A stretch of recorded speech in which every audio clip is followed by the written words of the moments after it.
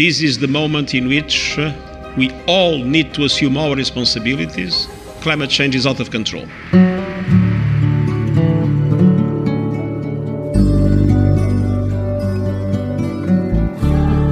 The Sustainable Hour. For a green, clean, sustainable Geelong. The Sustainable Hour. Welcome to the Sustainable Hour. We'd like to acknowledge that we're broadcasting from the land of the Wathaurong people. We pay tribute to their elders, past, present, and those that will earn that honour in the future. We're broadcasting from stolen land that was never ceded. We hope that we learn to listen to the ancient wisdom that they acquired from nurturing their land and their communities for millennia before it was stolen. It's quite extraordinary to see on both sides of the Atlantic these extreme heat conditions. I mean, the first week of July was the highest temperatures recorded in history since records began, given that we're seeing such extreme temperatures across the Northern Hemisphere during their summer. But we have seen another day in the reality of the climate emergency. It's getting out of control, as we hear the United Nations chief saying, and we can see it on TV. Every day now, I watch people getting killed by our out-of-control addiction to burning coal, oil and gas. Only that the media will never tell us that that's what's going on. So we allow our politicians to continue to open new coal mines and new gas projects while the planet keeps heating up. It's abnormally hot now, and as the scientists predicted all along, it's not a pretty sight. On the border between Afghanistan and Iran, the news now, with 3 people getting shot in a fight over water rights. What's coming? Wars over water. But what surprised the climate scientists apparently, what they didn't see coming at least so fast and so soon, is the speed at which the Antarctic sea ice is shrinking and the general warming of the oceans. And we, us, the people, how do we respond? We don't. At least not if the amount of airplanes in the air at the moment is any measure of whether we care or not about that we are burning our own planet down. Flying is actually one of the fastest ways to burn the planet down, and we know that. And even so, there have never been more airplanes in the air. On the 6th of July, there were 136,000 commercial airplanes in the air at the same time, and that's a world record. It used to be, before Corona, the record was something like 120,000 airplanes in the air at the same time. And this Friday was the busiest day ever for travelers in Copenhagen airport. Full airplanes. Airport executives excited talking about growth rates. And meanwhile, we see desperate young climate activists gluing themselves to the runways. And how absurd can it get? At the holiday destinations which people are flying to, ambulances are parked ready at the tourist sites because the temperatures are climbing up now dangerously close to 50 degrees. So some tourists are dying from heat strokes. While others, as this terrible thing that happened in South Korea, get drowned in tunnels full of water. The Sustainable Hour is here week after week to tell you one thing, and that is, if you think the world is going mad, you're not alone. And what we do in this program is every week we explore what can we do about it? Where are the solutions? But first of all, let's have the global outlook from our Order of Australia reporter Colin Mockett. You ready? Let's hear a roundup on what's been happening around the world. Yeah, thank you, Mick. And our roundup begins this week in the United Nations headquarters in New York, where Christiana Figueres, the Costa Rican diplomat who brokered the original 2015 Paris Agreement on climate change, put out a statement saying that essentially she'd had enough. I thought fossil fuel firms could change, she said, but I was wrong. She said that she had long wanted to believe that fossil fuel companies could be part of the solution to climate change. After all, with their indisputable technological expertise and immense political and economic power, they could almost single-handedly shift the world economy onto new clean energy foundations, she said. And their public statements and television advertisements pledged to do just that. But, she said, what the industry is doing with its unprecedented profits over the past 12 months have changed my mind. Higher fossil fuel prices driven by the war in Ukraine made 2022 a record profit year for the industry. But did the firms use that bonanza to shift their core business away from carbon-based fuels? No. They gave the bulk of those profits to shareholders and their own executives, even as they announced plans to expand oil and gas production. And this was confirmed here in Australia, where the Albanese government was condemned by environmental groups for its support to unlock the supply of gas from the Northern Territory's Beetaloo Basin. Scientists and environmentalists have called the plan the worst disaster for the environment that Australia could do. It could release what they call a carbon bomb of 1.4 billion tonnes of CO2 into the atmosphere, which is more than Australia's current total emissions. So it's more than we're putting out now, and they're planning to put it out in the future. It would blow Labor's lame target of reducing emissions by 45% right out of the water. It's the equivalent of opening 50 new coal-fired power stations in our nation. It's so ridiculous that we should be thinking about it at this time. Still, the federal government was supporting the decision to the tune of 1.5 billion Australian dollars. And that will build an export facility at Middle Arm Point in Darwin to export gas from the basin and ship it to international markets. The project is a joint development between Origin Energy and Falcon Oil and Gas, both of whom recorded record profits for last year. You would hardly think that they would need the government's $1.5 billion of our taxpayers' money. Now to the US, where scientists brought together data on what is termed the frequency of natural disasters on their continent. These range from catastrophic floods in the Hudson Valley, an unrelenting heat dome over Phoenix, ocean temperatures hitting 90 degrees Fahrenheit off the coast of Miami, and a surprising deluge in Vermont. A rare tornado in Delaware also was a part of it. The figures showed that a decade ago, any one of those events would have been seen as unusual. Last week, they all happened simultaneously. Now, in 1980, the average time between a $1 billion disaster in the US was 82 days. Their new figures show that between 2018 and 2022, the average time between those extreme events is now 18 days. So it's gone down from 82 to 18, and only now are we realizing it. And all this, of course, is happening against the background of heat waves in Asia, America, and Europe, and landslides and floods.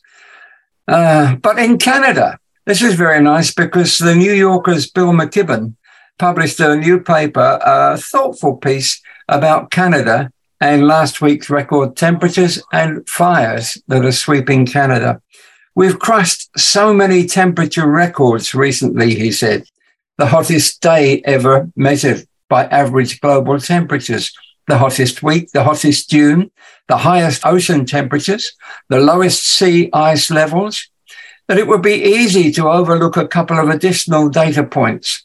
But they're important because they help illuminate not just the size of our predicament, but the political weaknesses that make it hard to confront. Fort Good Hope, which is just a few miles below the Arctic Circle, hit 99.3 degrees Fahrenheit on Saturday afternoon. It surpassed the old record by 4 degrees. The town of Norman Wells, a little to the south, topped 100. It was hotter there over the weekend than it has ever been in the Canadian capital of Ottawa, which is 20 degrees latitude to the south.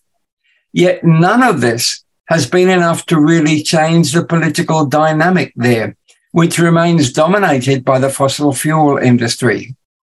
Justin Trudeau's government has been making noises about a plan to dramatically cut emissions, perhaps by 45% below the 2005 levels by 2030, in line with what climate scientists have set as the necessary targets.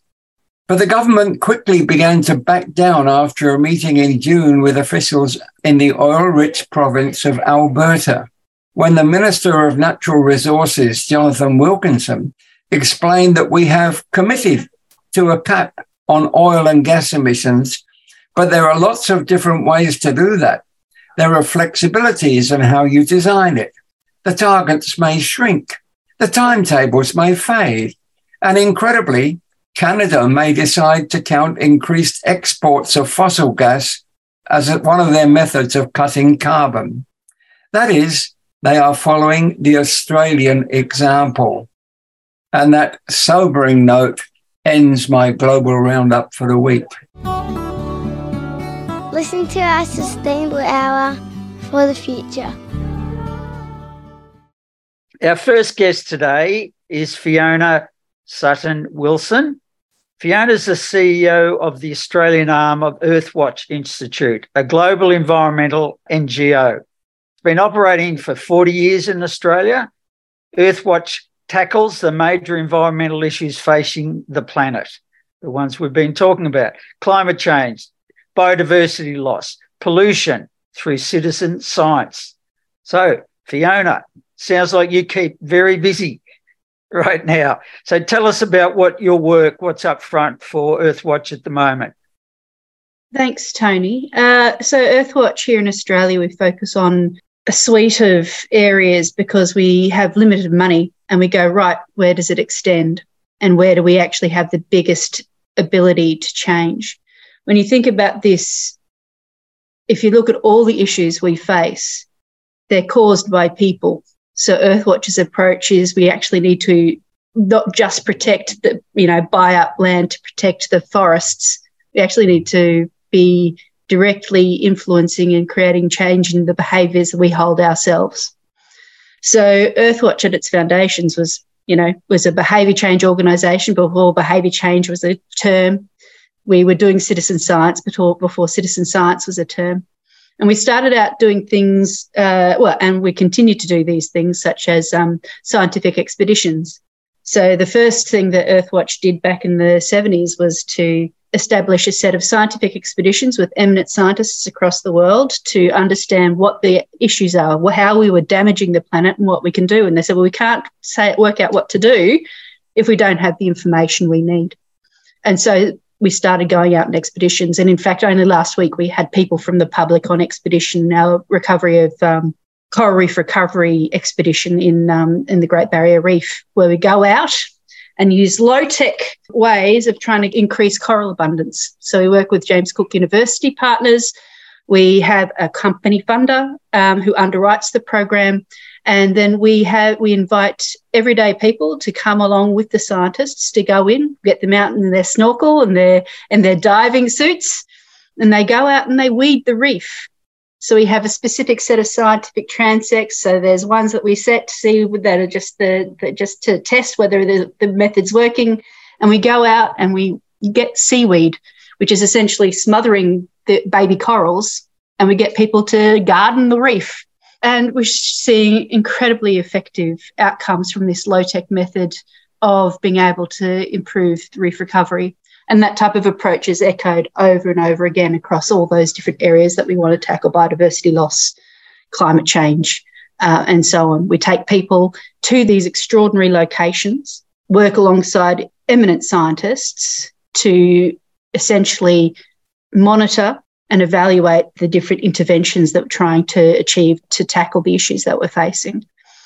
We also run education programs with schools and all sorts of things across Australia. But the main areas we tackle are wetlands because they're incredibly, incredibly important habitats, places they sequester so much carbon, they have such high levels of biodiversity, they're critical for our food, and the sustainability of our fisheries. They're a critical habitat and, of course, incredibly under threat through land use change. So we see wetlands as an incredibly important area of focus.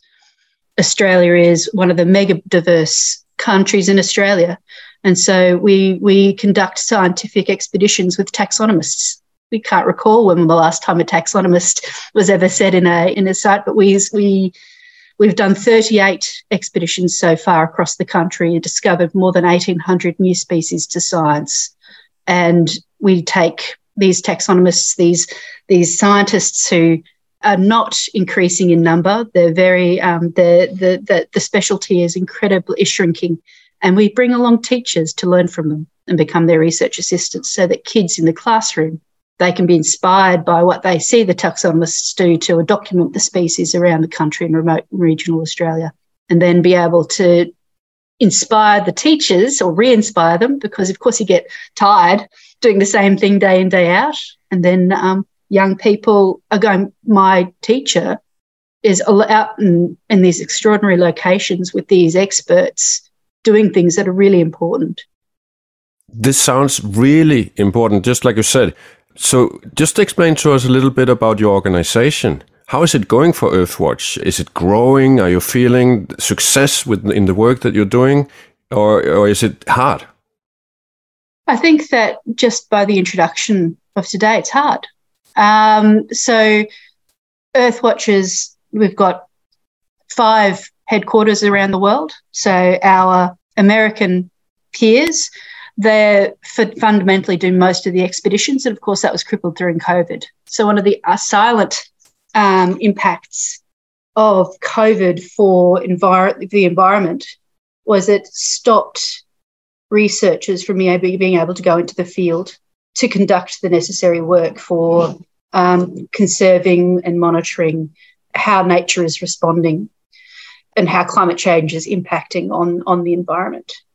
And, of course, with that type of thing, you've got the universities and the research sector shrank through that time, especially here in Australia. And so we're trying to restart expeditions here in Australia and find it incredibly difficult because the people that we would have reached out to say, let's restart the expedition now Australia's vanishing frogs, a microplastic program that we ran, Tipping Point, the people that we would rely on are no longer there, and so we start from the beginning. Having said that, Earthwatch's approach is fundamentally collaborative and cross-sector. So we work with individuals who have no necessary connection to science or may just have a love of the environment. So communities. We work directly with scientists. The other 2 areas, of course, that we work with are our corporations, global corporations as well as local, and governments, whether they be councils, state or federal. So the work that we do is truly cross-sectoral. And to me, that's one of the keys to Earthwatch's success and the type of work we do is a really critical approach to what partnerships can uncover and to ensure that science leads on the choices that we make in terms of the impact we have. Well, that's excellent, Fiona, but it's thrown up a couple of queries for me.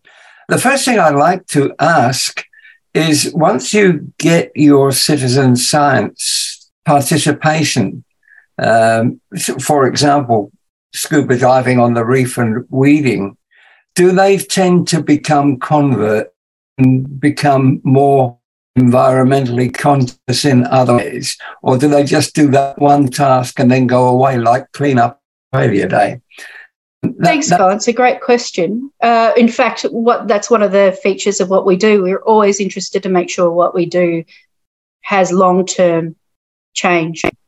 And so we actually commissioned some research. Well, not commissioned. We said, here's our data. Here's where all the surveys and all the information, all the people who have engaged in our expeditions across 7 or 8 years.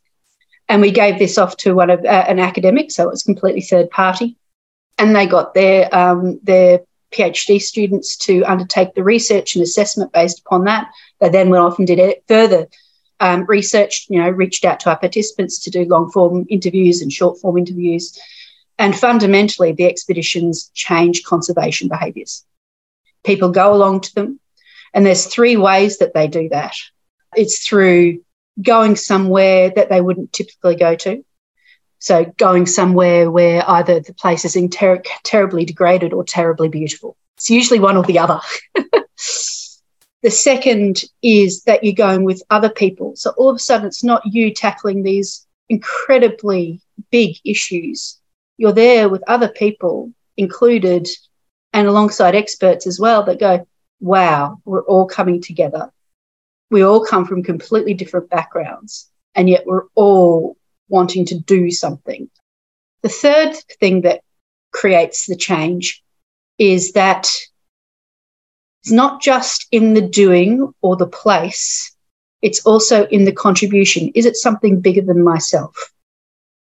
And that's where the science comes in, because that's where the rigor and relevance of the tasks and the activities and the data collected actually goes into something that will create a solution or is part of the solution, then lifts everyone up, because the time that you invest has been for something that is tackling something bigger than ourselves. Oh, good, because that brings me to the second point that I wanted to bring up, and that is, for years now, I've been on the understanding that the biggest threat to the Great Barrier Reef by global warming is from bleaching of the corals. And yet here are you saying it's weeds. I would have thought that if there was seaweed growing in amongst it, it would have protected it from the sunlight and helped a little bit with the bleaching. But that's clearly not right. And I stand to be not just corrected, but I stand to learn from you what the weeds among the corals are doing, which is worse than climate change. Colin, so it's not that it's worse. So climate change absolutely remains the biggest single threat to coral reefs around the world. And in a healthy system, seaweed and corals live together happily. That's what they do. That's why they're there. The seaweed's meant to be there. The corals are meant to be there. They're doing what they need to do to protect the fish, to create the ecosystem that we all want, and that provides such brilliant sequestration as healthy oceans do for the carbon in the atmosphere. When the system is out of sync, as it is now with climate change impacting, you have all of these unexpected consequences. And one of those is that seaweed becomes abundant, which stops coral becoming abundant. So you just have a system that is out of whack. And so, yes, climate change is the single biggest threat to the coral reef. And what we have, of course, is that then there's all the extreme weather events that then crash into it. You've got the pollutants running off from the land. You've got all of these things that are impacting. You've got, ocean acidification, all these things that are causing the system multiple impacts, which is what all of our tipping points are about, that climate change is impacting. It's these multiple tipping points and multiple changes that are creating the acceleration, that we're not, because one stream of our thinking, whether it be from the business lens or the government lens or the community lens or we're all looking at it from our own gaze. So it's that intensity to try and see it from multiple perspectives. And so with this intervention, for example, we're looking specifically at, a lot of other people are looking at this from a technical perspective, so that's great. What we're looking at it from is, well, can something as simple as this actually be effective? And what we're finding, and which I wish was actually happening in my own garden, is after 2 or 3 years of weeding the reef, you actually don't need to keep weeding. The weeds are actually reducing. They're weeds, they're seaweed, they're macroalgae, but these things are actually showing that there has been no issue. And now what we're working on is coral IVF. So can we now throw in a couple of baby coral bombs into there to actually accelerate the coral growth further? And so that works with James Cook University and AIMS. But it's not just expeditions we do. It's just one part of the program now that we run to tackle these things, because another area that we do a lot of work now is in science community partnerships, which is in one way another way of talking about citizen science. But in this perspective, citizen science fundamentally is an ecological approach to it for us is about ecology, it's about biodiversity. And so we monitor the health of different systems across the country. And I talked about wetlands earlier, and one of the things we found is that, and actually as a consequence of COVID, when we couldn't do as many expeditions, so some expeditions could still run because they were in Queensland, and so they'd had a kinder response than us in Victoria had to the COVID scenario. So we had expeditions running in Queensland. But what we also found is that people looked to their local communities more during that period of time. And so we've been working with communities up and down the coastlines who are passionate about their coastlines and about their rivers and about the wetlands and the health of them. And so we've had these networks of wetlands enthusiasts. We've trained through the Mangrove Watch program. We've trained how to monitor using both boat and land-based pieces. We've collected all of this data. And then we went, well, not only do people want to know the threats and the values of their wetland, they want to know, well, we've been observing these things changing, sometimes for the better, sometimes for the worse, usually a mix of both, and finding out, well, what can we do now? So the next stage that we're working on there is we gather groups of these local leaders together who have been monitoring these sites for many years. And so if I can give you an idea of the type of people that might be in this workshop, you might have a counsellor, an elder from the traditional owner group, the boatie, the recreational fisher, the tourism operator, because they care as well. So you've got all these people who might connect in some way socially, but around this specific issue, they've come together because they all care about this patch and its health and what it does for them as individuals, whether it be their own, they just love the landscape and they care, whether it's I need the people who come and hire my boat to do that. I want to be able to still catch fish recreationally, but they care and they've come together and so our ecologists will work through, well, this is all the data you've collected. You've told us that this is what you value and this is where it's threatened. And then we work together to prioritise what we need to do to be able to create a set of actions. So how do we protect this? Do we need to put fences up? Do we need to stop people from walking through this place? Do we need to create a new oyster reef out the front because of degradation? So, the list is, well, do we just need to educate people on how good wetlands are? And so you get this long list of what this community has said that we think are important and we want to see something happen. And then we go, well, or that one we can probably do for just time. But this one you might need an engineering and infrastructure intervention. So we're actually looking for a big set of money there. Or this one could just be the council setting up some fences, but this one might be something different. So that's the work that we're doing predominantly across Northern Australia in the wetland space as well. So the work that we do remains expedition-based, but then we also use a suite of other tools or ways in which we can get the outcomes we're looking for, which is a healthier planet, healthier, safe climate, things like that.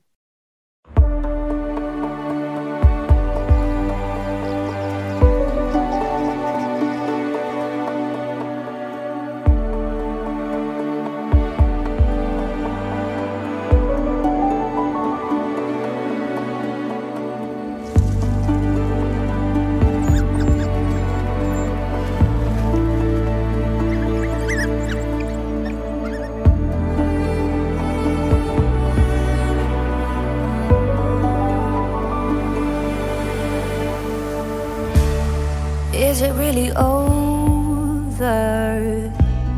The echoes just seem to get longer. How did we get here? There was so much love in us, and all I have left is my faith that I can change. I can't watch this burn, I can't watch this burn to the ground. You'd have thought we'd learned, you'd have thought we'd learned by now. I can hear the whole world singing together. I can hear the whole world say it's now or never. 'Cause it's not too late if we change our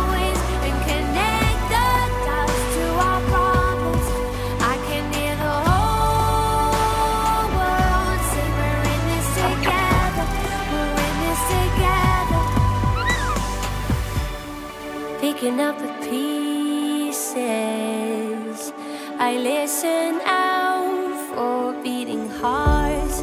Now it's time for healing. The sun will rise, but this time it's so bright. And all I have left is my faith that we could change. 'Cause I can't watch us lose, I can't watch us lose what we found. You'd have thought we'd learned, you'd have thought we'd learned by now. I can hear the whole world singing together. I can hear the whole world say it's now or never. 'Cause it's not too late if we change our ways and connect the dots to our problems. I can hear the whole world say we're in this together, we're in this together.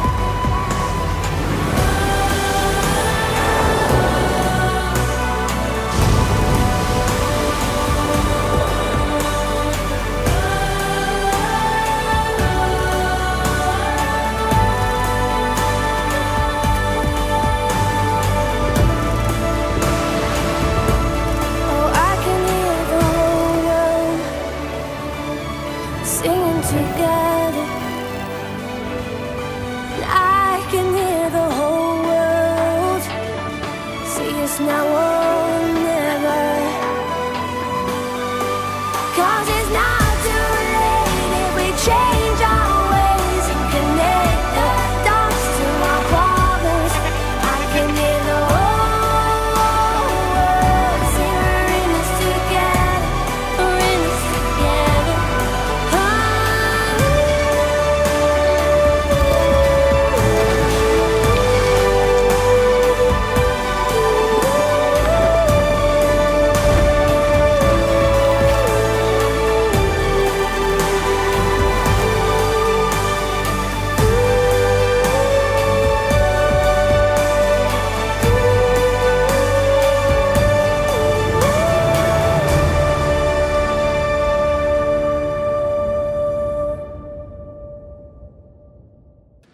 Your Royal Highnesses, Excellencies, ladies and gentlemen, the 6 years since the Paris Climate Agreement have been the 6 hottest years on record. Our addiction to fossil fuels is pushing humanity to the brink. We face a stark choice. Either we stop it or it stops us. And it's time to say, enough. Enough of brutalizing biodiversity. Enough of killing ourselves with carbon. Enough of treating nature like a toilet. Enough of burning and drilling and mining our way deeper. We are digging our own graves. Our planet is changing before our eyes, from the ocean depths to mountain tops, from melting glaciers to relentless extreme weather events. Sea level rise is double the rate it was 30 years ago. Oceans are hotter than ever and getting warmer faster. Parts of the Amazon rainforest now emit more carbon than they absorb. Recent climate action announcements might give the impression that we are on track to turn things around. This is an illusion. If we think about where we're heading, let's be clear. We are over 30 years, 32 years now, since the first major scientific report on climate change that came out in 1990. And so I think when we judge where we are heading, we have to say, well, what have we done since 1990?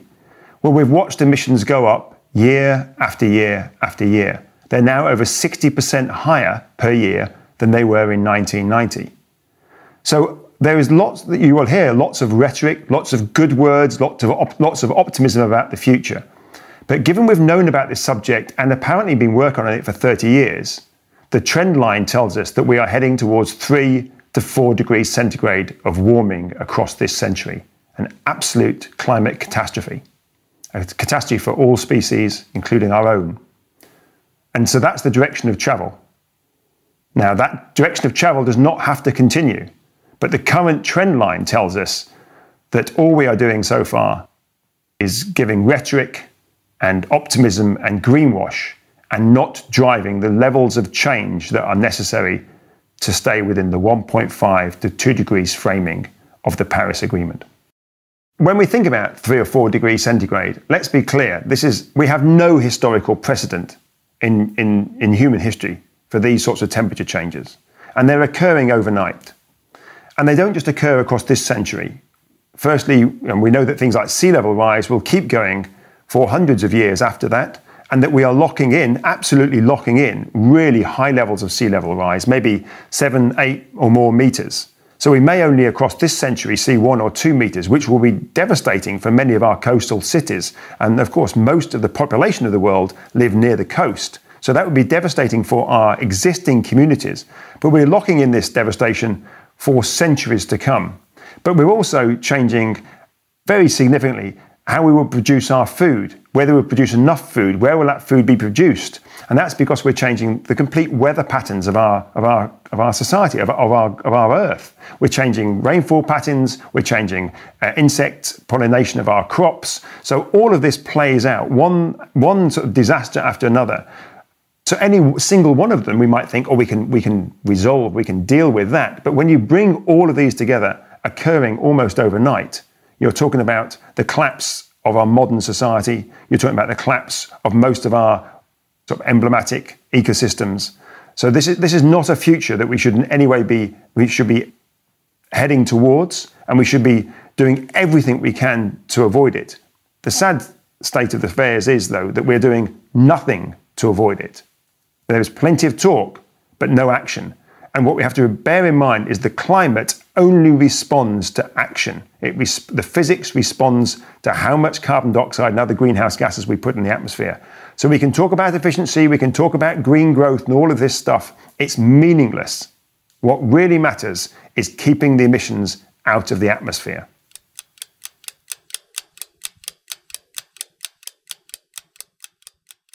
Fiona, you mentioned before about the work you're doing on wetlands.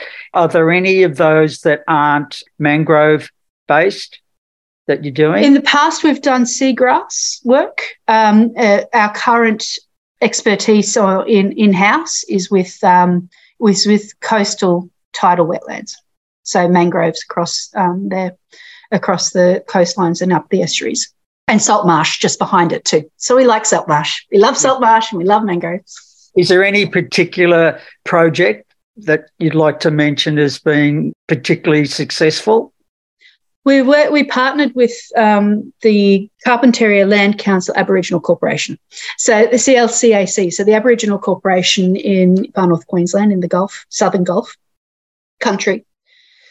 And at the same time, now, poor old Great Barrier Reef has been bleached so many times, but in the bleaching of the 2015-16 summer, something catastrophic happened in North Australia, Northern Territory and Queensland, and that's the mangrove dieback event.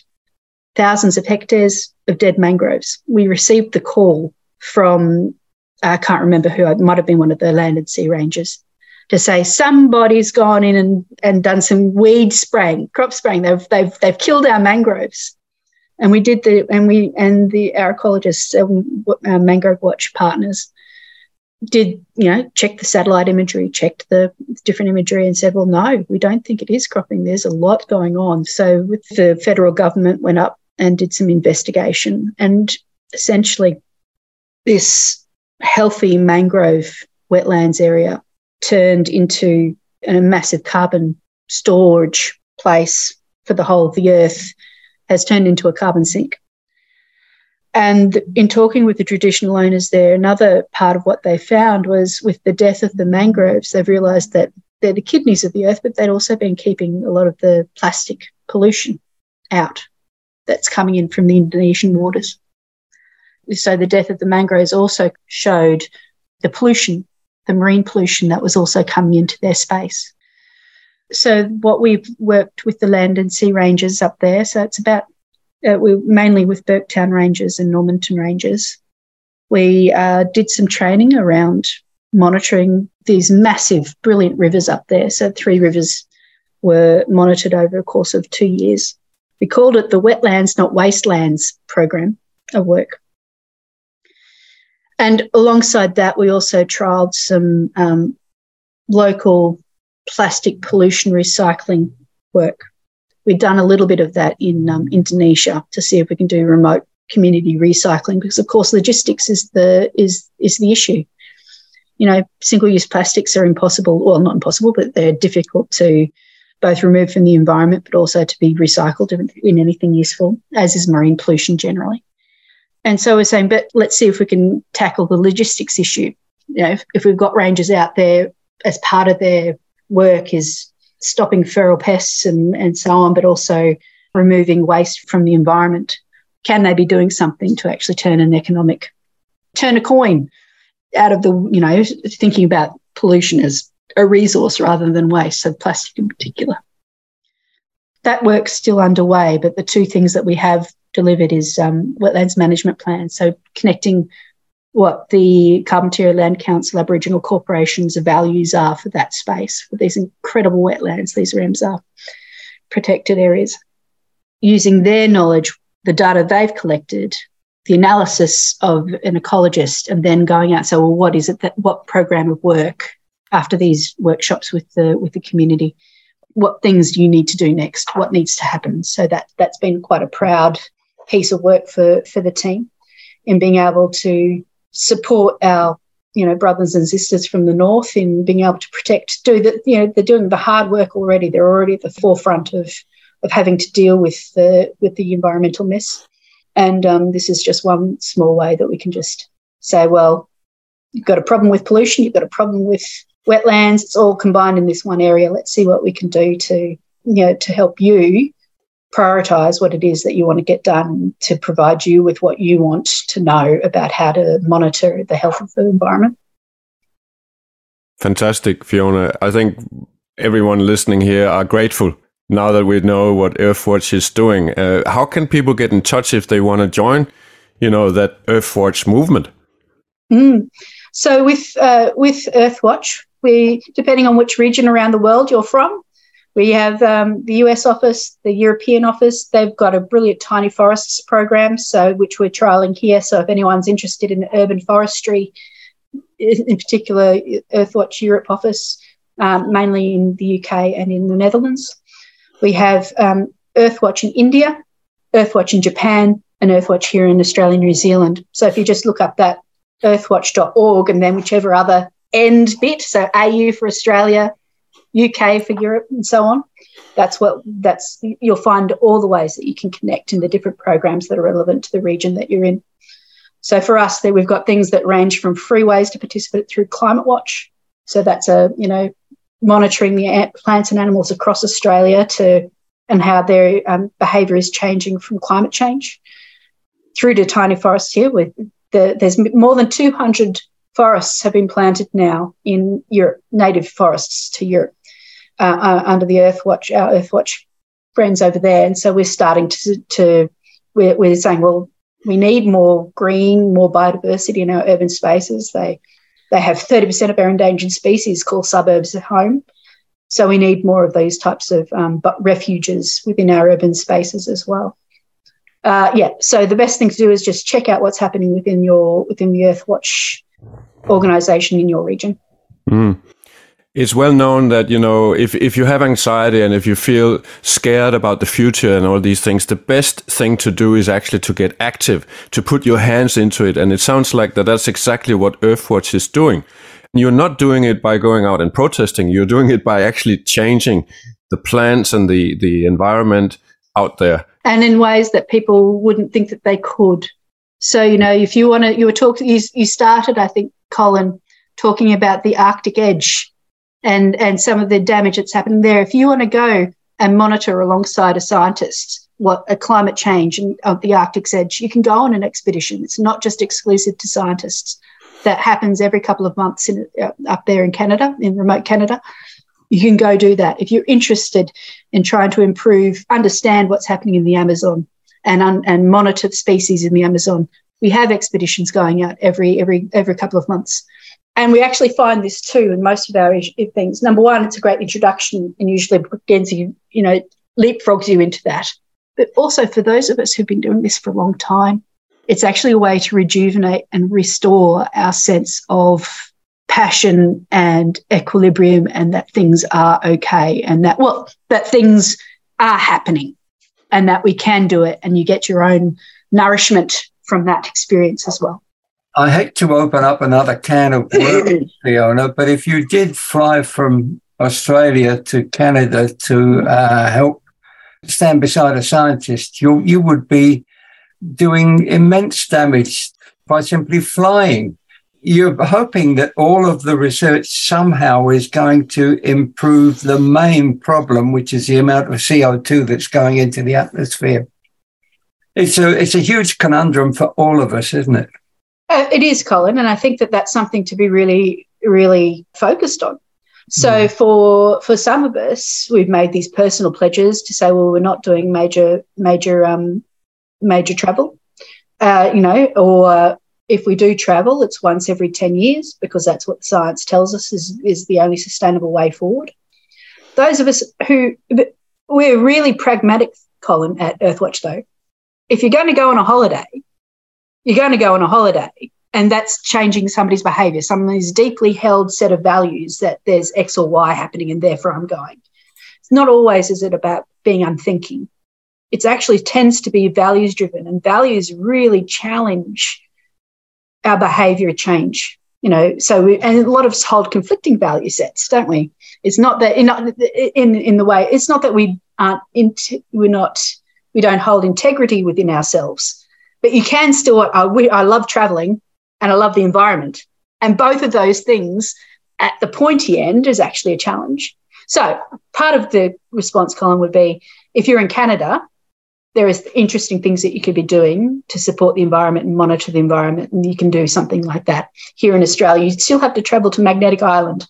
Is that going to be within your wheelhouse of comfort in terms of choices you need to make around contribution versus conservation versus how we actually tackle our approach to the environment? You're absolutely spot on in terms of these choices are difficult. And that's why if it was a simple problem, the problem would already be solved.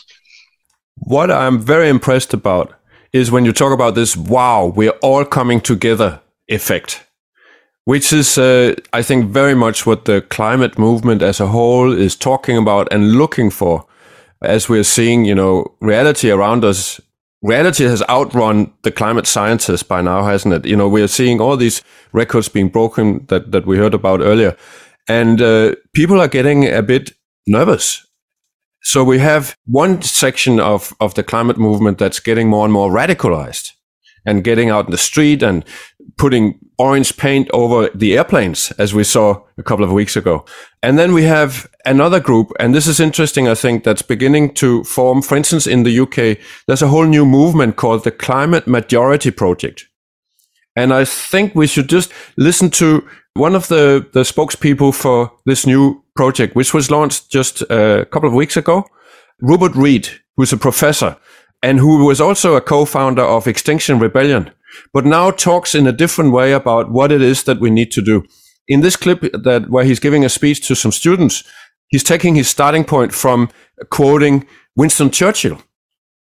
And it's very striking that in 1940, Churchill didn't say to this country something like, "Don't worry, it's all going to be fine." And he didn't say, "I've got a really positive story to tell you about what the future looks like." And he didn't say, "This is your final warning, but if you listen to this warning, we can get it all sorted." What he said was, "I have nothing to offer but blood, toil, tears, and sweat." And the British people responded to that. You might ask yourself, what does victory look like in the case of the climate emergency? And that's a very good question. It's much more difficult than a war, right? You can't just kind of win and then go back to something like normal, or at least a new normal. The truth about what's coming is hard to accept. Yet we must face it to save lives and to survive. And with the precedent of World War II in mind, I want to suggest to you it's time we trusted people. It's time we trusted ourselves. It's time we trusted that when people get to hear and feel and face together the extremity of our situation, that they will respond to it adequately. And such trust of ourselves and of each other and of the nation implies, among other things, full disclosure about what is coming and what our chances are and what our options are. Because remember, it's 5 past midnight. We're in what Churchill called the age of consequences. But I suggest to you that we can do this, as we did before in the Second World War. Moreover, we can gain from undertaking this great work. It can give us meaning. Consider the intriguing fact, for example, that in the extremely difficult circumstances of the Second World War, suicide rates in the United Kingdom and other allied nations fell. Why was that? Well, arguably because people had something to live for amidst all the dying. Our children will only have one serious question for us when we are looking back on our lives with them.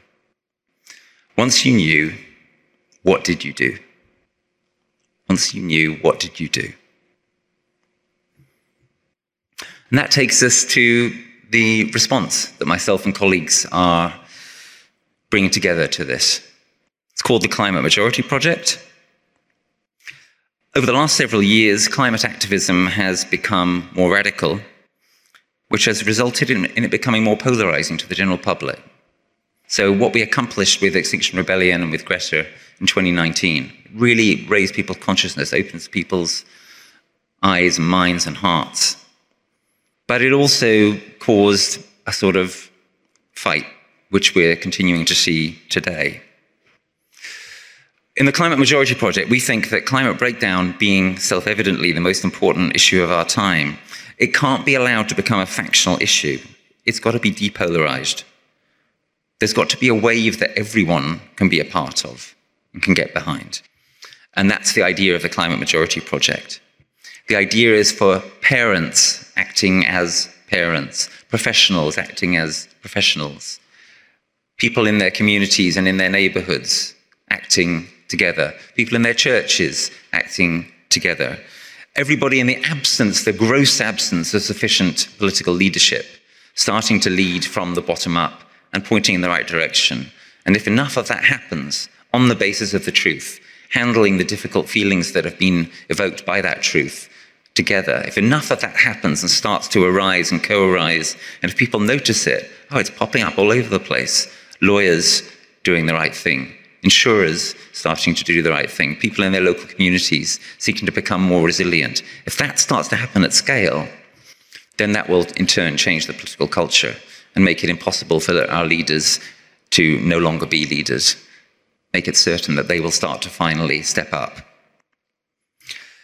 And what's your role in this? Well, a key element of the Climate Majority Project is encouraging professionals to get together, to tell the truth, to disclose what they know, for example, about the vulnerabilities of our systems and our lack of preparedness, to warn, and thus to help us all to prepare, to act as professionals together with a full professional responsibility at this extraordinary time of peril.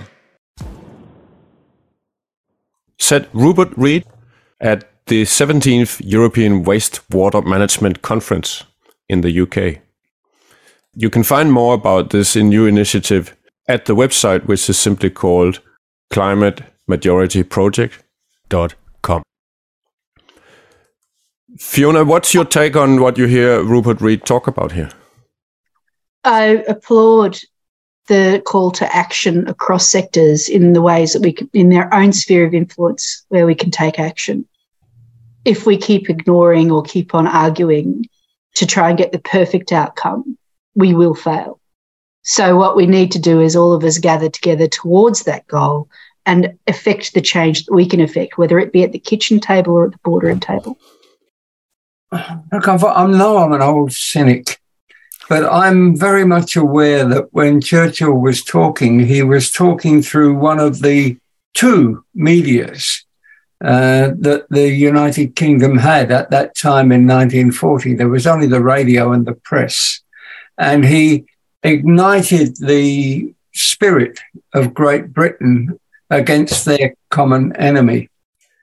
Today, the equivalent would be Antonio Guterres talking to the world and saying that this climate change threat that we're all facing needs us all to come together and do it. And he's done it most eloquently, but it's had hardly a ripple of action because his words are fragmented through hundreds of different medias and opposed by the fossil fuel industry and Rupert Murdoch's media, which controls most of the media. You're not comparing apples with apples. You're comparing apples with grapes. It's not even bloody oranges. But Colin, that's exactly why we have the Sustainable Hour, isn't it? Yep. Yeah. And the Sustainable Hour will continue to be Antonio Guterres' biggest groupie. I would also suggest that not everyone would agree that climate change is the common enemy. You actually have a lot of people will look away from those headlines now. Yeah. And probably have done for a long time. So that common enemy thing is also something that we can be accused of being within our own echo chambers. Yeah. Let's end off this hour with the words that Antonio Guterres spoke when he spoke to some students at a science university, because he actually has a similar message as what we heard the British professor before, which is that people in their professions need to step up now. This is a time for transformation. Transformation rooted in solidarity and respect for human rights and human dignity. Some of you are already working and may realize how difficult it can be to shake up the status quo. I urge you never to give up. Never abandon the ideals of mutual understanding, cooperation, and a sense of the common good. And allow me a personal observation. When deciding on your career, resist the siren calls of companies that are destroying our planet, that are stealing our privacy, and trading in lies and hatred. They eventually will pay a lot, but that's not the right thing to do. My generation has clearly failed in many respects, especially on the climate crisis. I count on your generation to keep turning up the heat on global leaders, to hold the powerful accountable, to sound the alarm, to stand up for each other, our planet, and human rights, and to build a better future rooted in solidarity, equality, and sustainability. The man talks sense, and he's been doing it for decades, and we still ignore him. All right, thank you very much. This was what we could fit in the hour, and let's end it here. Fiona, you have really taken us on a very positive journey today. Let's see if we can come together more. And let's take some inspiration from both you and from the UK. This is what we talk about always when we end the program, is that the way to take leadership in this is simply to be yourself and to dare to be the difference in your own community or in your professional work. We all start somewhere and we all take things. So when you're meeting somebody who's able to get all their waste in one little tiny cup, it always feels negative, doesn't it? Because you're not doing as much. Whereas if you actually know that that's a journey across a long period of time, that's important, that we're all taking the steps to increase our action, acknowledging, though, that we all started somewhere. Yep, be the difference. Be the difference. Be the difference. Be the difference. I know the world's gone mad, it's true. Be the difference.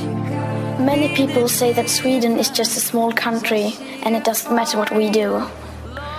But I've learned that you are never too small to make a difference. And if a few children can get headlines all over the world just by not going to school, then imagine what we could all do together if we really wanted to. Be the difference. Be the difference. 'Cause darling, the future's watching.